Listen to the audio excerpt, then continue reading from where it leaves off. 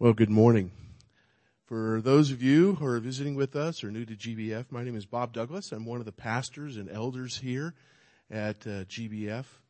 And in place of the normal sermon time this morning, JR and Pastor Cliff, and Pastor JR, and I are going to share about our trip to India this week. We returned Friday from our annual trek down to Tenali, India, where Christ to India holds a pastors' conference every year this is the third year. And if you're not familiar with GBF's missions purpose, we really have kind of two focuses. The first is pastoral training of indigenous men. Pastor Cliff has been literally almost all over the world training men, training pastors at seminaries, and we do this also down in Tenali. This year we had 156 pastors at the conference, and it was a tremendous blessing. But we do pastoral training to indigenous men, and then we also have mercy ministries to widows and orphans. And so we had a bit of both of those this trip, and so we look forward to sharing that with you this morning. I'm going to start by just giving some background and history. If you're not familiar, or if you're new to GBF, you don't know about Christ to India, that is a formal ministry of GBF. We started the ministry a few years ago, but let me give you some background. 5 years ago, I met John Paul at Shepherd's Conference, and he was a guest there from another church, and he was looking for help with training pastors. At the time, he had right at 100 pastors that he was trying to train, and he did not have the resources. And I remember thinking, wow, there's lots of people trying to reach into India. There's lots of organizations and groups. I'm sure we can get him connected with somebody. And Pastor Cliff and I both actually were helping him to try to do that. And either that those resources weren't reaching into southern India where he was, or they came with ties that didn't make sense to him. And so we got connected with John Paul. And shortly after that, Pastor Cliff started doing Skype training sessions. John Paul's got this little office, and he'd shove like 10 or 15 guys in there. And Pastor Cliff started training them in Skype. That was just about 3.5 years ago is when that started. And so that's the history of where we were. And I want to first put up a picture of, is it John Paul or Isaac, the very first picture you got? That's Brother John Paul and me there at the campus. If you haven't seen him before, he's been here several times. That's John Paul. And the next, there's Brother Isaac. Dark picture, sorry about that. But that's Brother Isaac. Those two are brothers. They're about 15 years apart. They serve in the same church in Tenali. Their father actually started that church. Isaac oversees the preaching and teaching ministry of the church. John Paul does church planting and evangelism.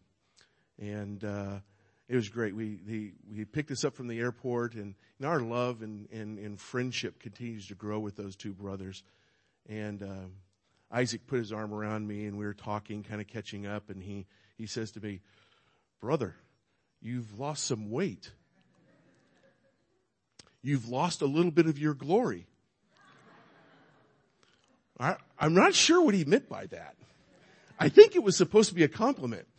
Lost in translation. But we're growing closer and closer to these men, and it's been a great time. And this year was a particularly good conference. Every year, this is our third conference. Every year, we fine-tune and try to improve it. But this year seemed to be a particularly good connection with the brothers. And I think there's a couple of reasons for that. One is the workshops. I think Pastor Cliff is going to talk about that. Instead of just doing lecture seminars, we did some workshop stuff. Breaking up, doing it interactive with them. That was a good time. I shared with you, and I'll share again. I shared with you an email. I'll share again here in a few minutes, a foot washing ceremony as well. That just after that there was a connection and bond. But anyway, I want to go back to the history. So after Pastor Cliff started doing some Skype training, we did an initial trip to India just to kind of vet the ministry out. As we all know, there's lots of scams internationally in Africa and India. We wanted to really kind of see what was happening. So we did an initial trip, evaluation trip. Paige and Bob Burgess, Cliff and Debbie McManus and myself all went. And we were able to see the pictures that John Paul had been sending us were true pictures. The places that he had been talking about were true places. The pastors that he had been talking about were all true. So we started getting closer and closer to them in ministry. We shared the needs with GBF. From GBF and others, we've been able to build a widow's home. We've been able to build an orphanage, things that were necessary and needed. We were able to build an elderly home. We visited all of those on this trip. And the trip, by the way, there's kind of two parts. We arrive on a Saturday typically, and we visit churches. They will gather their churches on that day, and we will visit them. I've probably been to 20 or more of their churches, being able to see their pastors, see the people, meet the people, see where they live, see the difficulties of their struggles, and then be able to preach with them. So we do that on Saturday and Sunday. This year we're at 7 different churches between those days. And then we also visited the elderly home, the widow's home, and the orphanage as well. So those are usually the first couple of days. We get to be out in the countryside and do that. And then we come back, and at the main church in Tenali, it's large enough there to house all the men. We have a 3-day pastors conference where there's a combination of lectures and workshops, like I said. So that is what makes up our time. And then the team that was this year, I think that's the next picture. There's the team that taught Pastor Cliff. The gentleman next to him is Stephen Williams. Stephen was a graduate of the Cornerstone Seminary. He and his father and his brother all have ministry in northern India. He's from Pune, India. So Cliff and Stephen knew each other very well from the time at Cornerstone. Stephen's been with us every year there. So it's about a 4 or 5 hour flight from where he is in northern India down to southern India. So he's with us. Of course, JR. You might recognize Hernan. Hernan, who's been here a couple of times from Honduras, went with us this year to India. He's a fiery guy. They loved him. And of course, I'm there. And so those are the guys that were with us this year teaching at the conference. And then every year, John Paul prints a big poster. I think that's the official, here's the conference poster, and it has our pictures on it. Oddly enough, so there's the picture of the conference, and then there's this picture of the Bynums and the Reagans at lunch with John Paul. And I don't know why, but that made it onto the poster. So the Bynums and Reagans hold a special place in John Paul's heart, I guess. That was kind of funny. But this year's conference, like I said, had workshops, 10 sessions of training, from everything from the theological all the way to the daily practical. It was a good time with those men. So that's just kind of history and how the conference works. I just want to point out just a handful of highlights for me this year.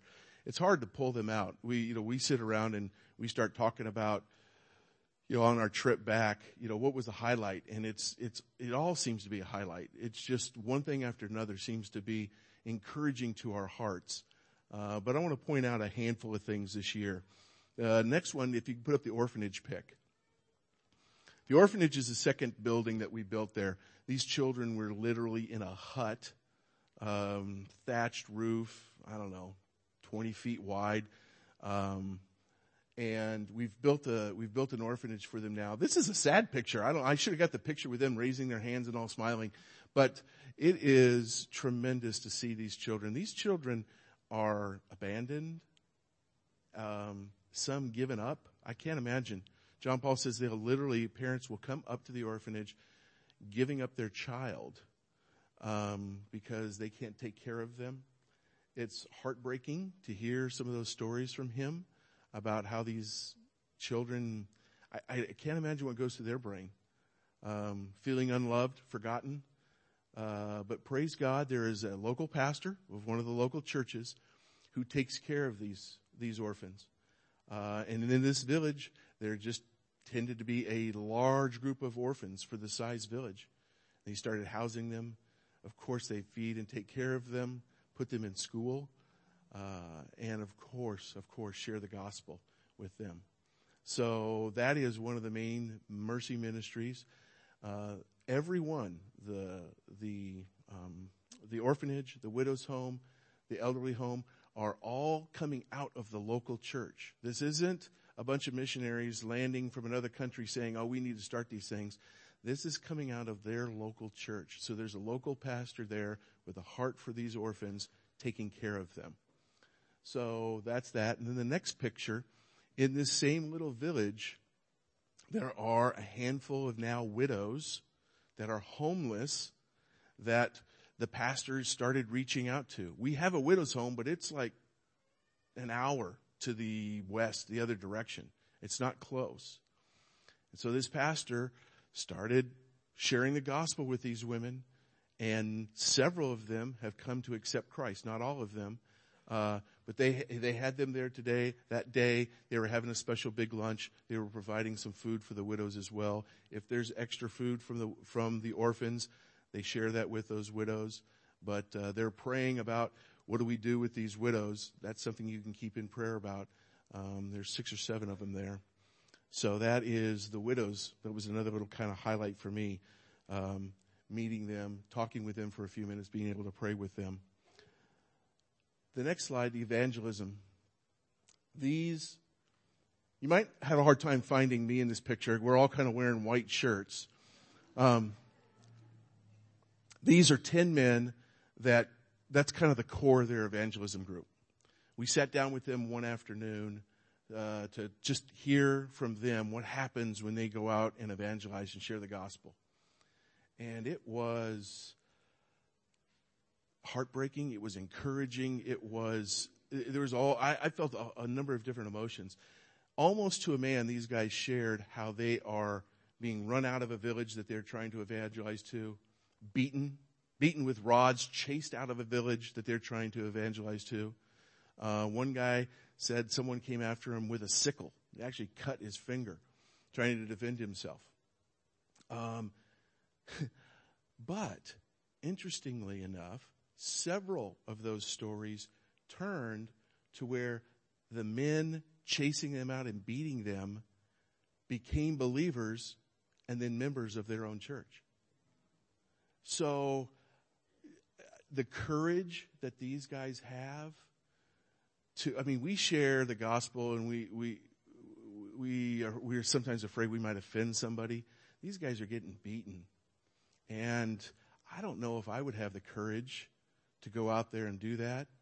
And of course they don't want to get beaten, but to hear their stories and see the delight in their faces when they talk about the very men that try to beat them are now in their church as church members and believers, and the delight that they have in their faces and the glory and the encouragement is just tremendous.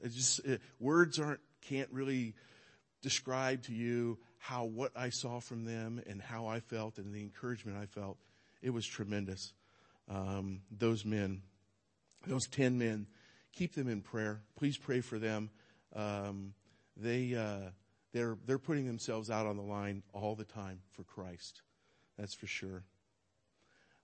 So I sent the email about the foot washing. If you could put that slide up.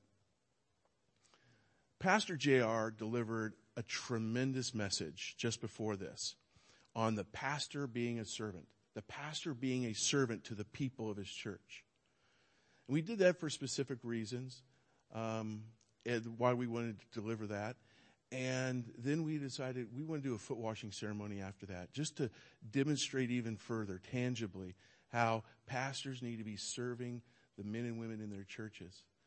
And it was a highlight because of the connection.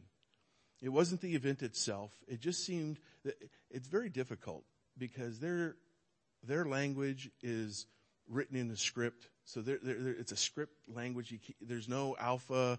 There's no Greco-Roman alphabet. There's no connection at all. The languages aren't alike at all. So we have a very hard time connecting with them.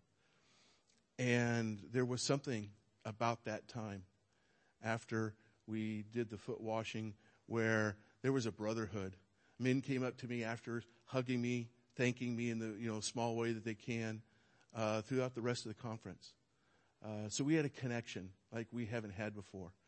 And so I wanted to share that. I thought that was good. Last thing I have, Joseph. All my pictures are dark. Can't see any faces.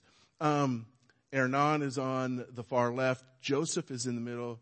Pastor Cliff and JR. Joseph is a right-hand man of John Paul's. He's not a pastor. In fact, I think he's his nephew.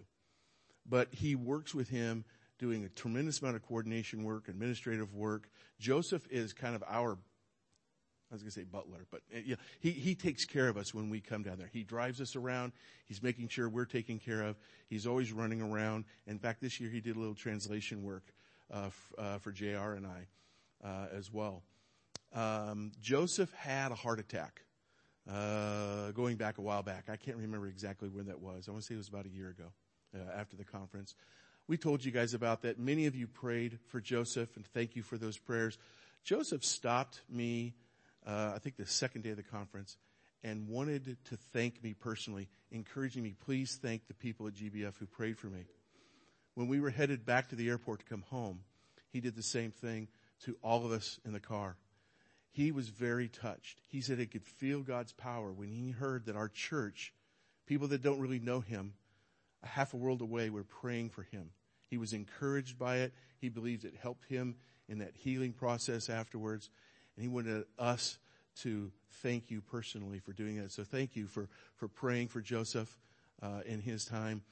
He needs an angiogram. Doctor said, can't do anything more from you till we have an angiogram. So once you can afford the money for an angiogram, come back and see me. And it's been months, and he needs an angiogram. In India, it's not that much. $600 pays for an angiogram. I'm sure he'll need an angioplasty after that, but one step at a time. We would love to raise that money. So maybe in this next week, if the Lord puts it on your heart, we need $600 for that. So Joseph, a great addition or a great part of that ministry. If we could be thinking of him, praying for him, because he's still not through that whole process. Lastly, I wanted to thank you. Without your support, we couldn't do this. We couldn't afford to put on that conference. We couldn't afford to be taking care of the widows and orphans like we do every year, like we do every month, and the utilities that are at these various places that we've built. Your donations are what help make that happen, and we can't thank you enough. This year, 156 men. That's like 2 times the amount of men that we had from the very first conference. So thank you for doing that. And I'm going to leave you with this video. This video is Hernan teaching these guys. I think it's just came upon him. He's teaching these men a song leading up to him teaching one of the seminars. So, guys, why don't you roll that? Okay, so stand up. So the song goes like this.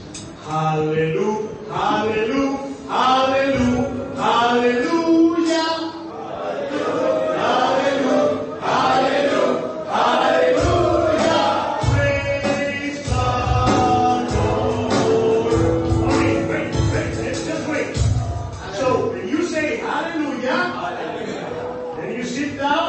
Stand up and you say, praise the Lord. Okay, and you sit down.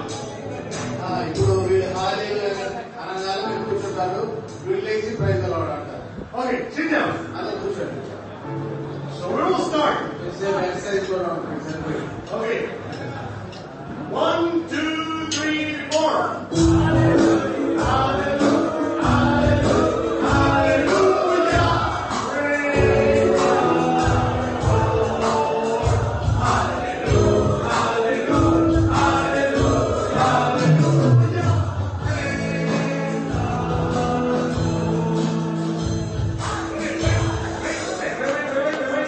Okay.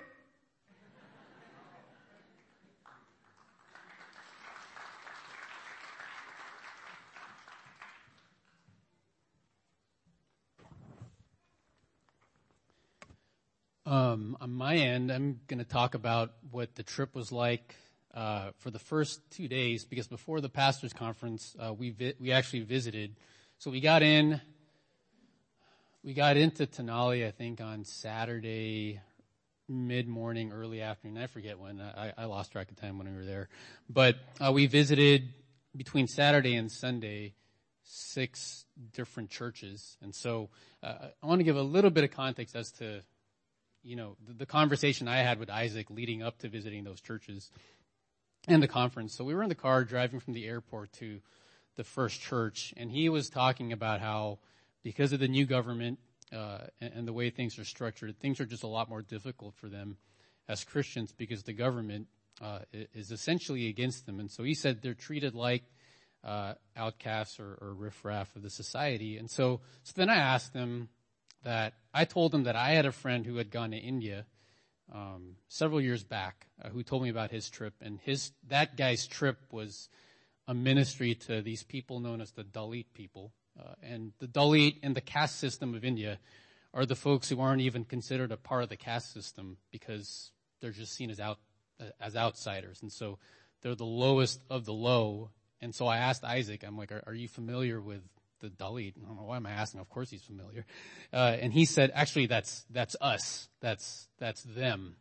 So they are considered as Christians to be the lowest of the low, sometimes not even a part of the caste system that India has. And that gave me a little bit of context as to what it's like for them to basically, odds are against them physically to even have a church service. And so going into the churches, it made sense why, for one, they're not allowed to live in the inner part of the city. So Christians are forced to live in the outskirts. And for most of them, the 6 churches we visited in Tenali and the Guntur district were all in the slums. And so I don't know if the pictures are up there, but I wanted to give you a visual. That's the picture of one of the churches. They basically looked like a bunch of stones glued together with a hay roof on top. I mean, the ladies' bathroom here looks like the Hyatt compared to what the churches were like in there. It's not clean. There's no air conditioning. It's hot. There's no interior design. There are no chairs. There may be 2 or 3 chairs saved for the pastor and a couple other people. But for the most part, I mean, you have 75-year-old ladies sitting on the floor with their Bibles, and it's dusty. The air quality right now is bad here. It feels like an air freshener compared to there.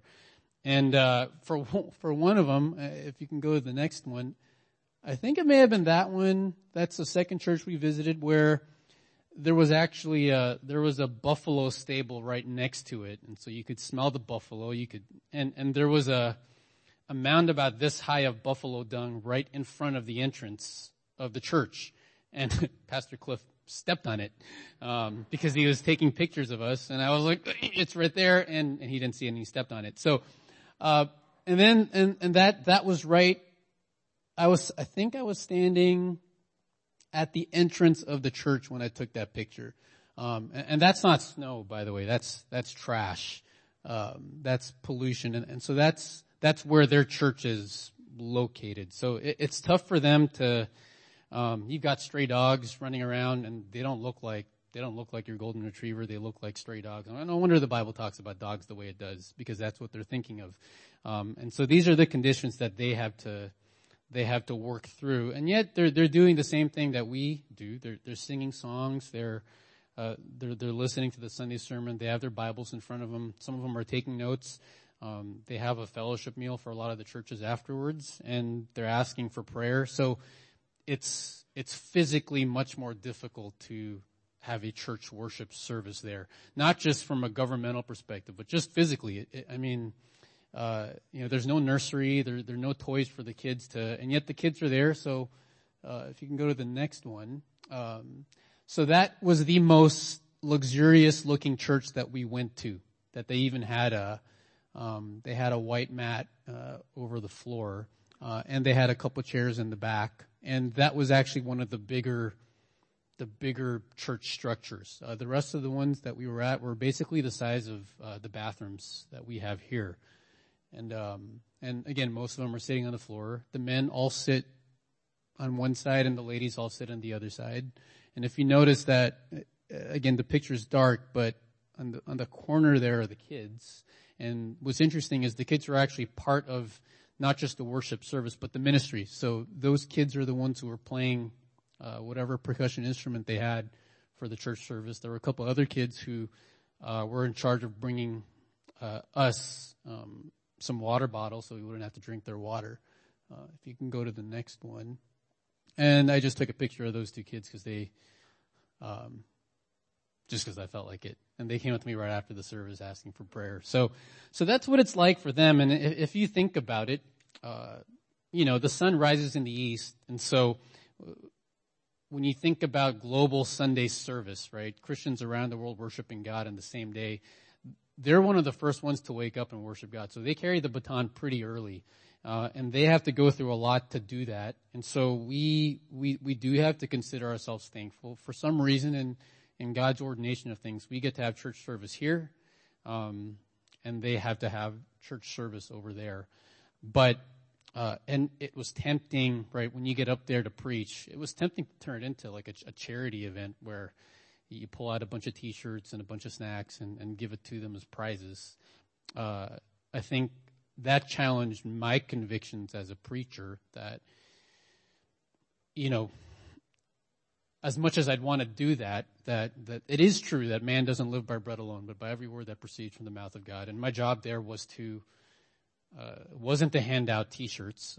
It was to open up the Bible and preach, because that's what they were looking for. And that's why they were holding their church services. They didn't have us there as guests so that we could hand out T-shirts or water bottles. They were giving us water bottles. They invited us there to preach, and to teach. And so that's what it was like, for me. It was interesting because for those 2 days, I didn't come prepared with, I guess I just didn't read the email that we were going to visit those churches and be asked to teach there. So I didn't come with anything. For one of them, one of the churches was right next to I don't have a picture of it. It was right next to the widow's home. And I didn't realize that was the church that I was scheduled to preach at. And so we get there, and I had started prepping some notes in the car ride on the way there, as my preparation. And then we get there, and then I realized that the church consisted of about 20 or 30 widows. I'm like, I think I'll change the sermon. So I got up and then immediately changed the passage I was going to preach on to Mark 14, which talks about the significance of a worshiping woman in the eyes of Christ. And that challenged me as I was teaching them, because, it's easy to say those things to us here, where we do experience certain luxuries. I mean, this is as poor as the world gets. You're in this part of India, and you're in that kind of a system, and you're a Christian, and you're a widow, so you have no protection, and you're in the slums, and you're homeless, right? And so to tell women like that even though the world doesn't esteem you a certain way, but worshiping Christ makes you significant in the eyes of God, you really have to believe it to preach it, and you really hope that they take it and absorb it and live with it, because they're going to, after the sermon, they have to go back to the reality that they're living together in a widow's quarter. They don't have the protection of their husbands. They don't have the protection of the government. They don't have their own work, and they don't have families to take care of them. And they live in the slums. And there's buffalo walking around them all the time. And they have stray dogs that they can catch diseases and sicknesses from. And so but again, they're doing the same thing that we're doing today. They're worshiping Jesus Christ, and they're hearing from his word. And we trust that the word really is multiplying itself in that part of the country. And church doesn't have to look like this for that to be real. So that's what it was like for me in that trip. This was my second time going. I did grow up in Asia, in Southeast Asia, where I'm from. Those slums did exist. We were just, for some reason, completely sheltered from it, or told not to really think about it. And so for me to actually be in there, it was almost a shocker. It's like, so this is what I wasn't, this was what was around me for 9 years of my life that we just weren't told to interact with, but this is a reality. And we have brothers and sisters who were there who have to endure these conditions. So continue to pray for the believers there. Again, they're doing the same thing that we're doing with much less. And so we be thankful for what we have and keep them in your thoughts every Sunday as we all worship God together. So that's what I have.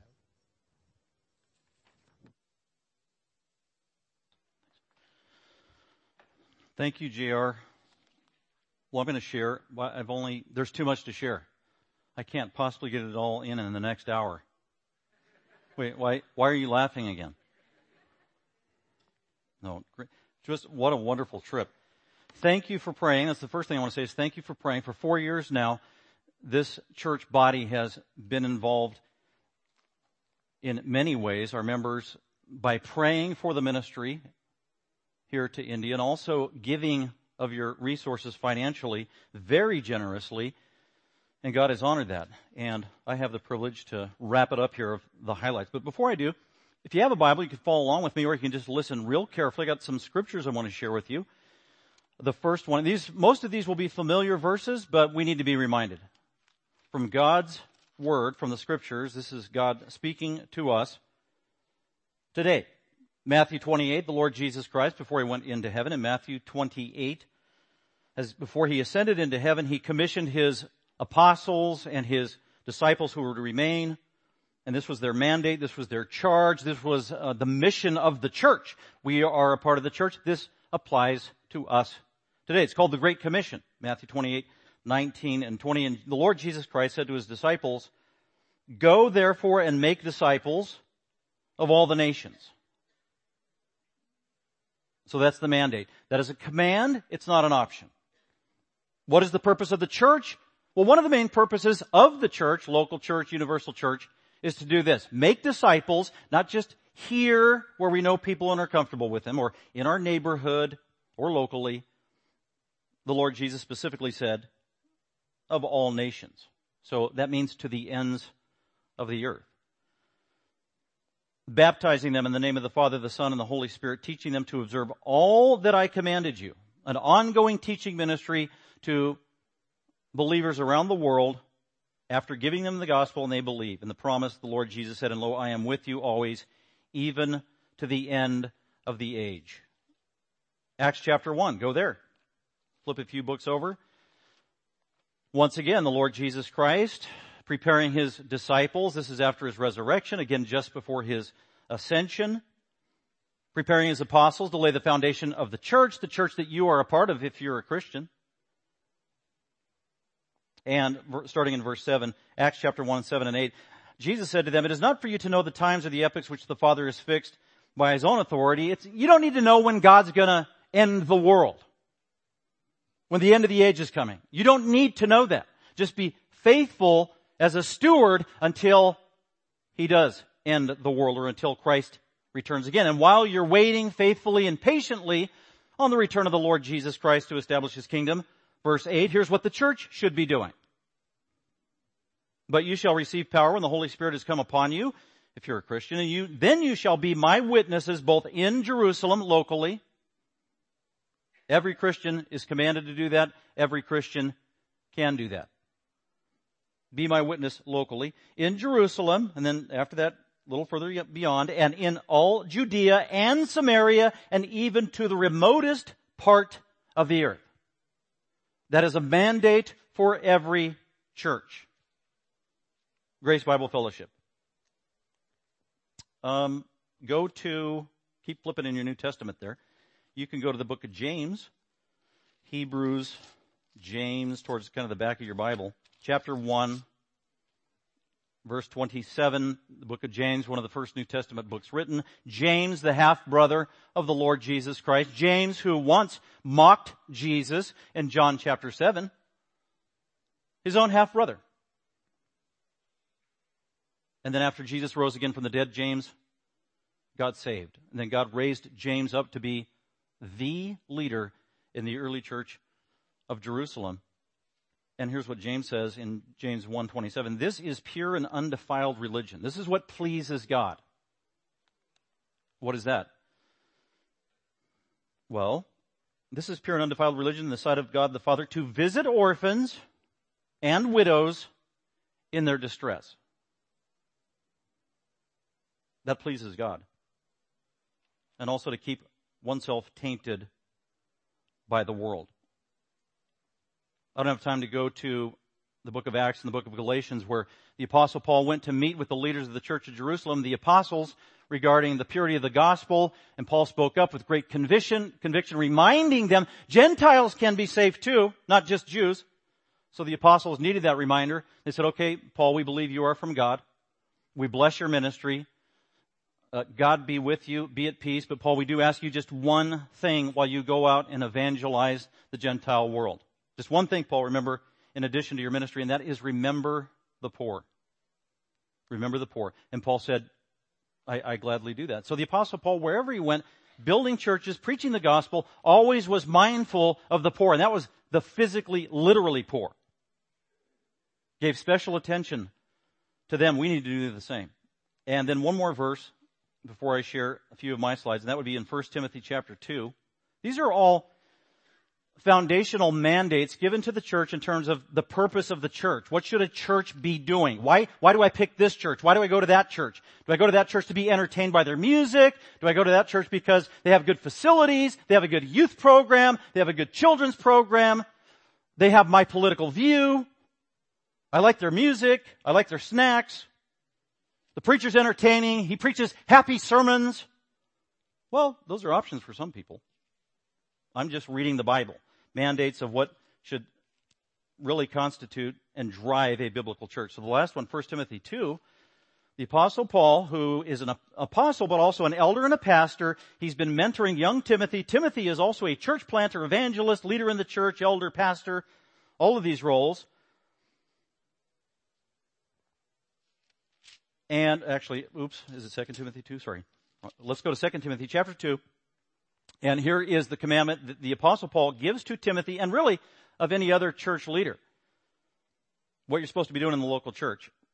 Starting at verse 1. You therefore, my son, my spiritual son Timothy, even though he was a pastor, be strong in the grace that is in Jesus Christ and the things which you have heard from me, biblical doctrine, biblical truth. For us, that's the New Testament and the whole Bible.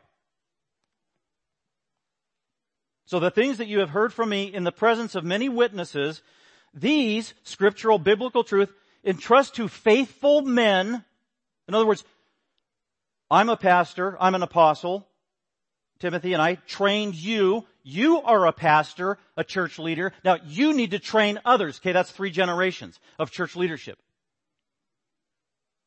But he doesn't stop there. The things I've taught you, these entrust to faithful men who will be able to teach others also. So, Timothy, you need to train other men who can train other men. So a priority in any local church is the training of other godly men who can train other godly men in local churches. If you can strengthen a pastor in a local church, that is going to strengthen the saints who go to that church. To feed them, to protect them, to lead them. And that's really one of the main goals Pastor Bob mentioned earlier of what are we trying to do over in India. It is a very unique opportunity and privilege that has been set before us by God providentially to help train, lead, encourage, starting with the pastors there in India in a very hostile, go ahead and put up the first slide. This is where we were. It's down in kind of southern, eastern India in the red spot there. Tenali is the name of the city going towards the coast. It is a Hindu area. And it's not just a Hindu area. Highly Hindu, and also the Hindus are very hostile towards Christians. Not just in terms of attitude, but physically hostile. It's a very difficult area. So our goal is to encourage these pastors in terms of fellowship, resources, biblical training, encouragement, and so God has allowed us to do that. So just in the last 3 years, we started our first pastors conference 3 years ago, 80 men in attendance. It was amazing. For 3 days. Then last year, 120 local pastors came from 2 hours away. Any way they could get to the facility, whether it was taking a taxi or riding on a scooter to get there. And then this year, God blessed us with about 160 pastors, again, from 2 to 3 hours away. How they heard about this. And they were there with us for 3 days. We gave them about 16 one-hour teaching sessions of every conceivable important area that we thought pastors need to know about and be encouraged in. It's amazing. Absolutely amazing. And we're building a legacy, really. We are investing in the future of those Christians for, I think, generations to come. So thank you for your ongoing prayers. For any investments that you have given, we greatly appreciate it. These men are blessed. Go ahead, and we're just going to go through the slides now. This was early on, as J.R. was saying, the first 6 churches. And there's Brother Hernan, Pastor Bob, and J.R. afterwards, just praying with the people in the street, the ladies, in particular the widows. They just ask you to pray for them, and so that's what they're doing. Next one. This was at a school. It was a public school. And they don't have any resources, but we were privileged to go there, talk to about 60 of the children in elementary age, and we passed out school supplies through the ministry of CTI, Christ to India, which is under the umbrella, informally, of Grace Bible Fellowship, and we were able to just bless these students who they don't have any resources. They're sitting on a cold cement floor because they don't have chairs outside, and it's 90 degrees. Mosquitoes are biting us. And the children were blessed. What in the world is that around J.R. and Hernan's neck? Well, at times when you go to certain of these village churches, the people hear about it that, the pastors are coming. The pastors are coming from America, from California, from the promised land of California. And little do they know. And so they are anticipating this literally for months. They don't have anything in terms of resources. But they want to give. They want to fulfill 1 Timothy 5 that says, honor those who lead you in the Lord, or Hebrews 13. Honor church leaders, honor pastors. They want to do that, but they don't have physical resources to do it. They don't have money. They can't give anything to an American. So they have these things, these beautiful things made just with simple flowers and marigolds that take time. And that's a sign of affection, of love, of giving. It is an insult to decline it. You need to welcome their giftedness. And imagine all these people, these Christians there, who have no resources, and yet God has put His Spirit in many of them with the spiritual gift of giving. What do you do if you have the gift of spiritual giving, of the spiritual gift of giving, but you don't have any money? How do you give? How can you give to others? How can you be satisfied and reach your potential in the giftedness of giving? Well, they have found many ways, and this is one of them. Out of service, out of offering you a privileged place at the table or on the floor to sit, or just putting one of these garlands around your neck. It's just sweet.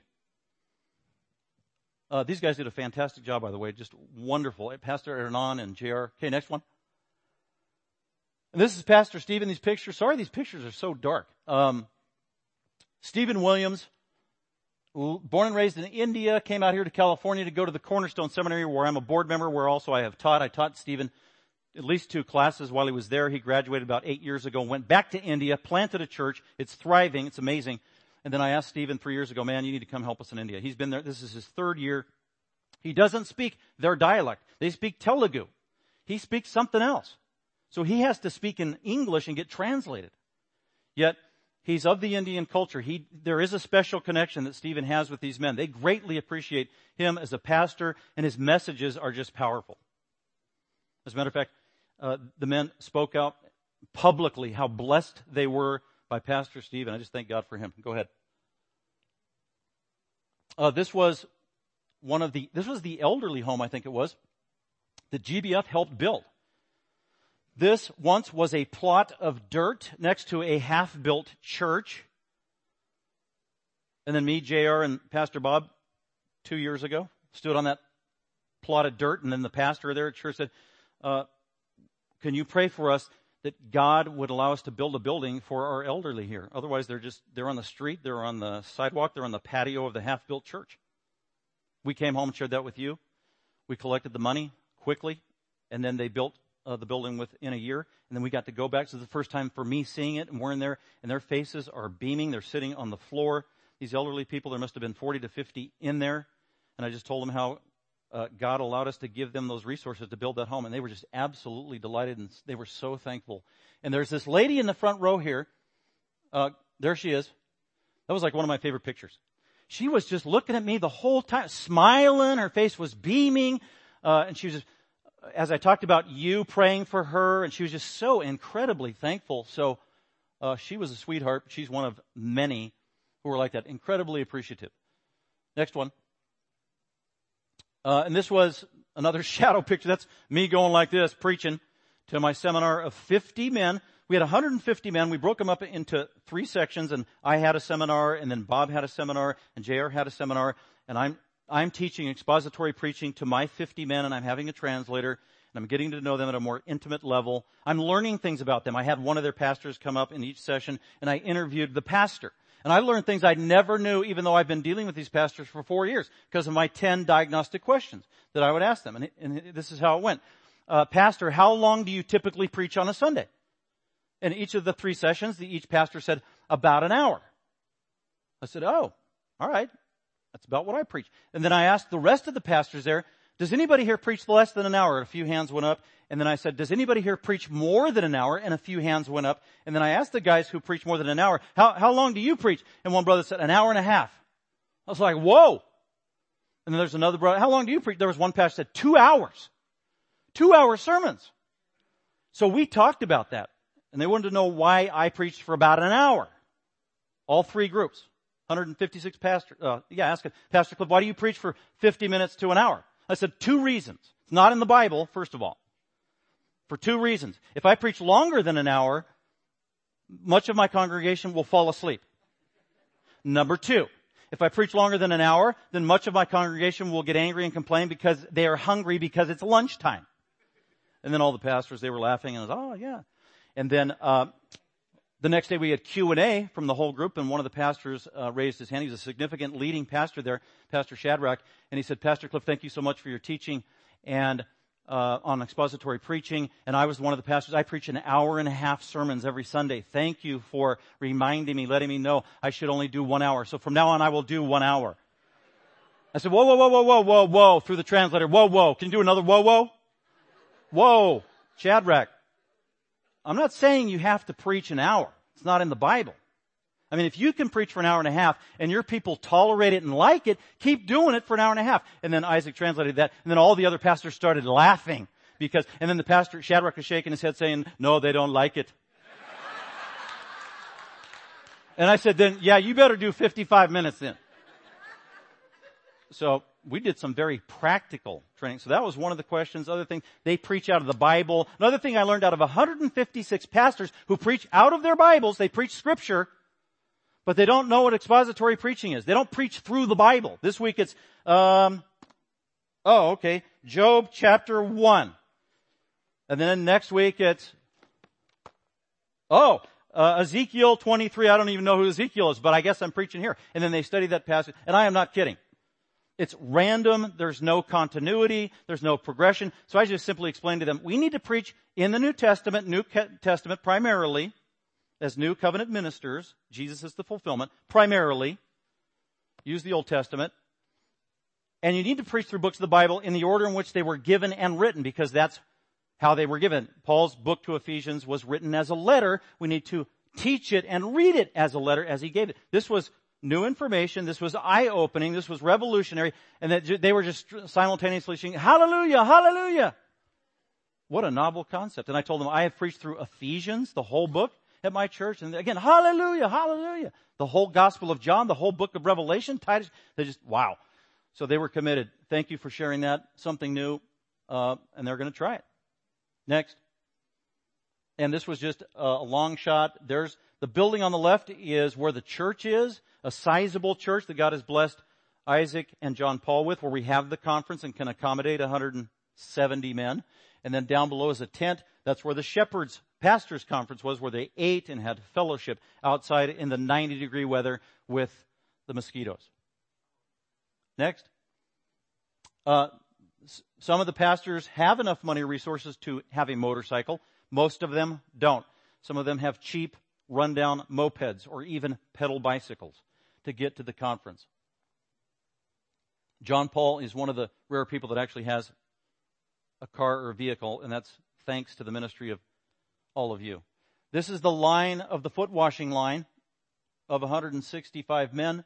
For the first 2 years that we went there, and the first 2 times I was there, I noticed that the people there, the pastors and their people, because we are, I don't know what it is, because we're either visitors or we're Americans or we're pastors or a combination of all three, you're kind of treated like a Hollywood rock star. They treat you kind of like a Hindu guru sometimes. And it makes you feel a little, there's a balance here. They want to honor leaders in the church, like 1 Thessalonians 5 says, which no one in America does anymore. But at the same time, there's a little too much glorification, putting us on pedestal. So how do we teach this? How do we counterbalance this? And so that was the idea of the foot washing. I knew there would be probably initial resistance to the idea. So just before we did the foot washing, after JR taught, I got up and explained what we're about to do. And I just talked about Jesus in the Last Supper with his 12 apostles, got down on his hands and knees as the lowliest servant in the room. And he washed the apostles' dirty feet as an illustration, a living parable of an act of love, the heart of a shepherd, true service. This biblical leadership leads by service. And then Peter resisted. Oh Lord, no, you can't wash my feet. You're the Lord. And Jesus said, then you have no part of me. And then Peter overreacts and, well, then give me a bath. And Jesus said, no, I'm not giving you a bath. I'm washing your feet. So I told the pastors, that's what we want to do. This is just a symbol. We came here from California to serve you, to encourage you. We're not here to be served by you. And to illustrate that, now we are going to go out and we are going to wash your feet. And I want you to let me wash your feet. Don't resist. Don't be like Peter. I am not greater than you. And I'm also not going to give you a bath. And so we had the privilege to go out there and wash their feet. It was amazing. Unbelievable. So there we are. We're washing feet. And the pastors they're just overwhelmed. They're humbled. They sit down and they're holding my head, kissing my forehead, tears, praying, holding my hand. Thank you. And they were doing that to all the brothers that were washing it. They just couldn't believe that we were going to wash their feet. So that was a wonderful idea that God gave to Pastor Bob and my buddy Pastor Dave Witt, who went last year. And it actually broke down the walls. That was on Monday. It was great timing because it just allowed us to connect the rest of the conference as brothers in the Lord. So go on to the next picture. And there's the school where the students were. And go to the next one.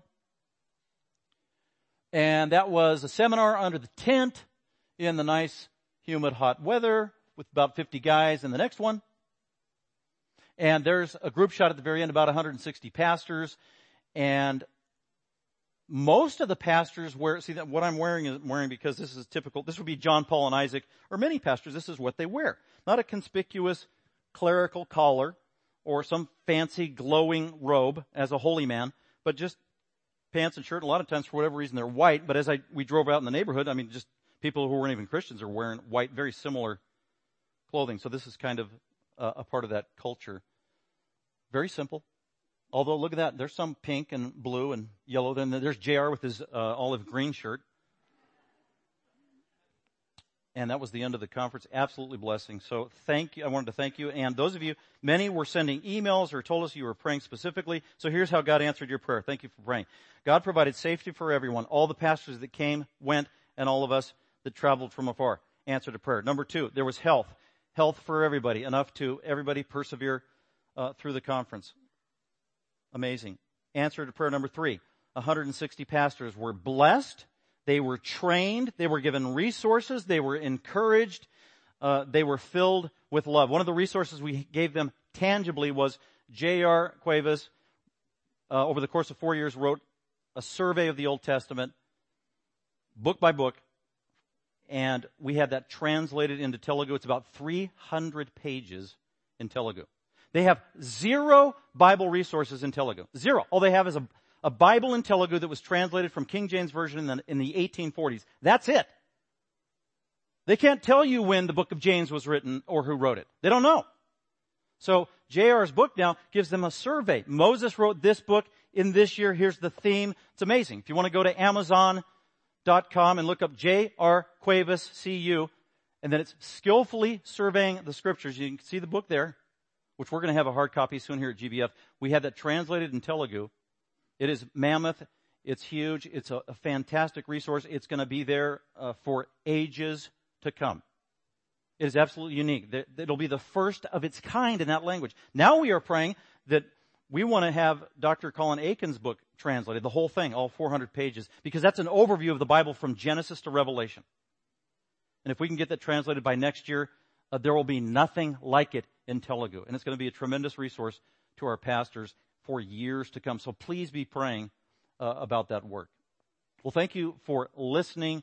I will be up here for questions if you have any further questions. We're going to keep sending out emails for more updates about the ministry there. Those of you who are visiting today, thank you for coming today. I met several visitors, people from the UK. We got a whole row of people from the UK.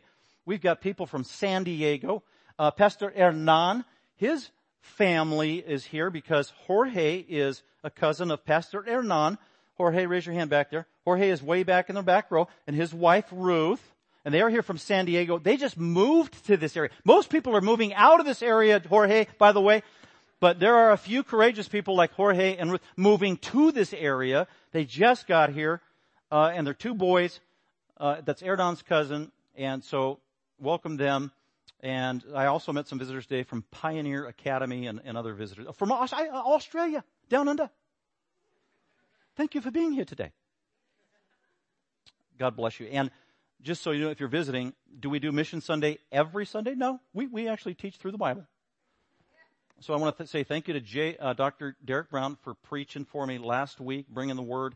And then we will resume our study of the book of Genesis, chapter 2, next week. And let me pray for us all and commit this day to our Lord in thankfulness. Father, we do thank you for this day, the Lord's Day, a gift from you. What a privilege to meet up with fellow believers, to encourage one another in the Lord, to be filled up as we go out into the world, and in this area, many times a very hostile world.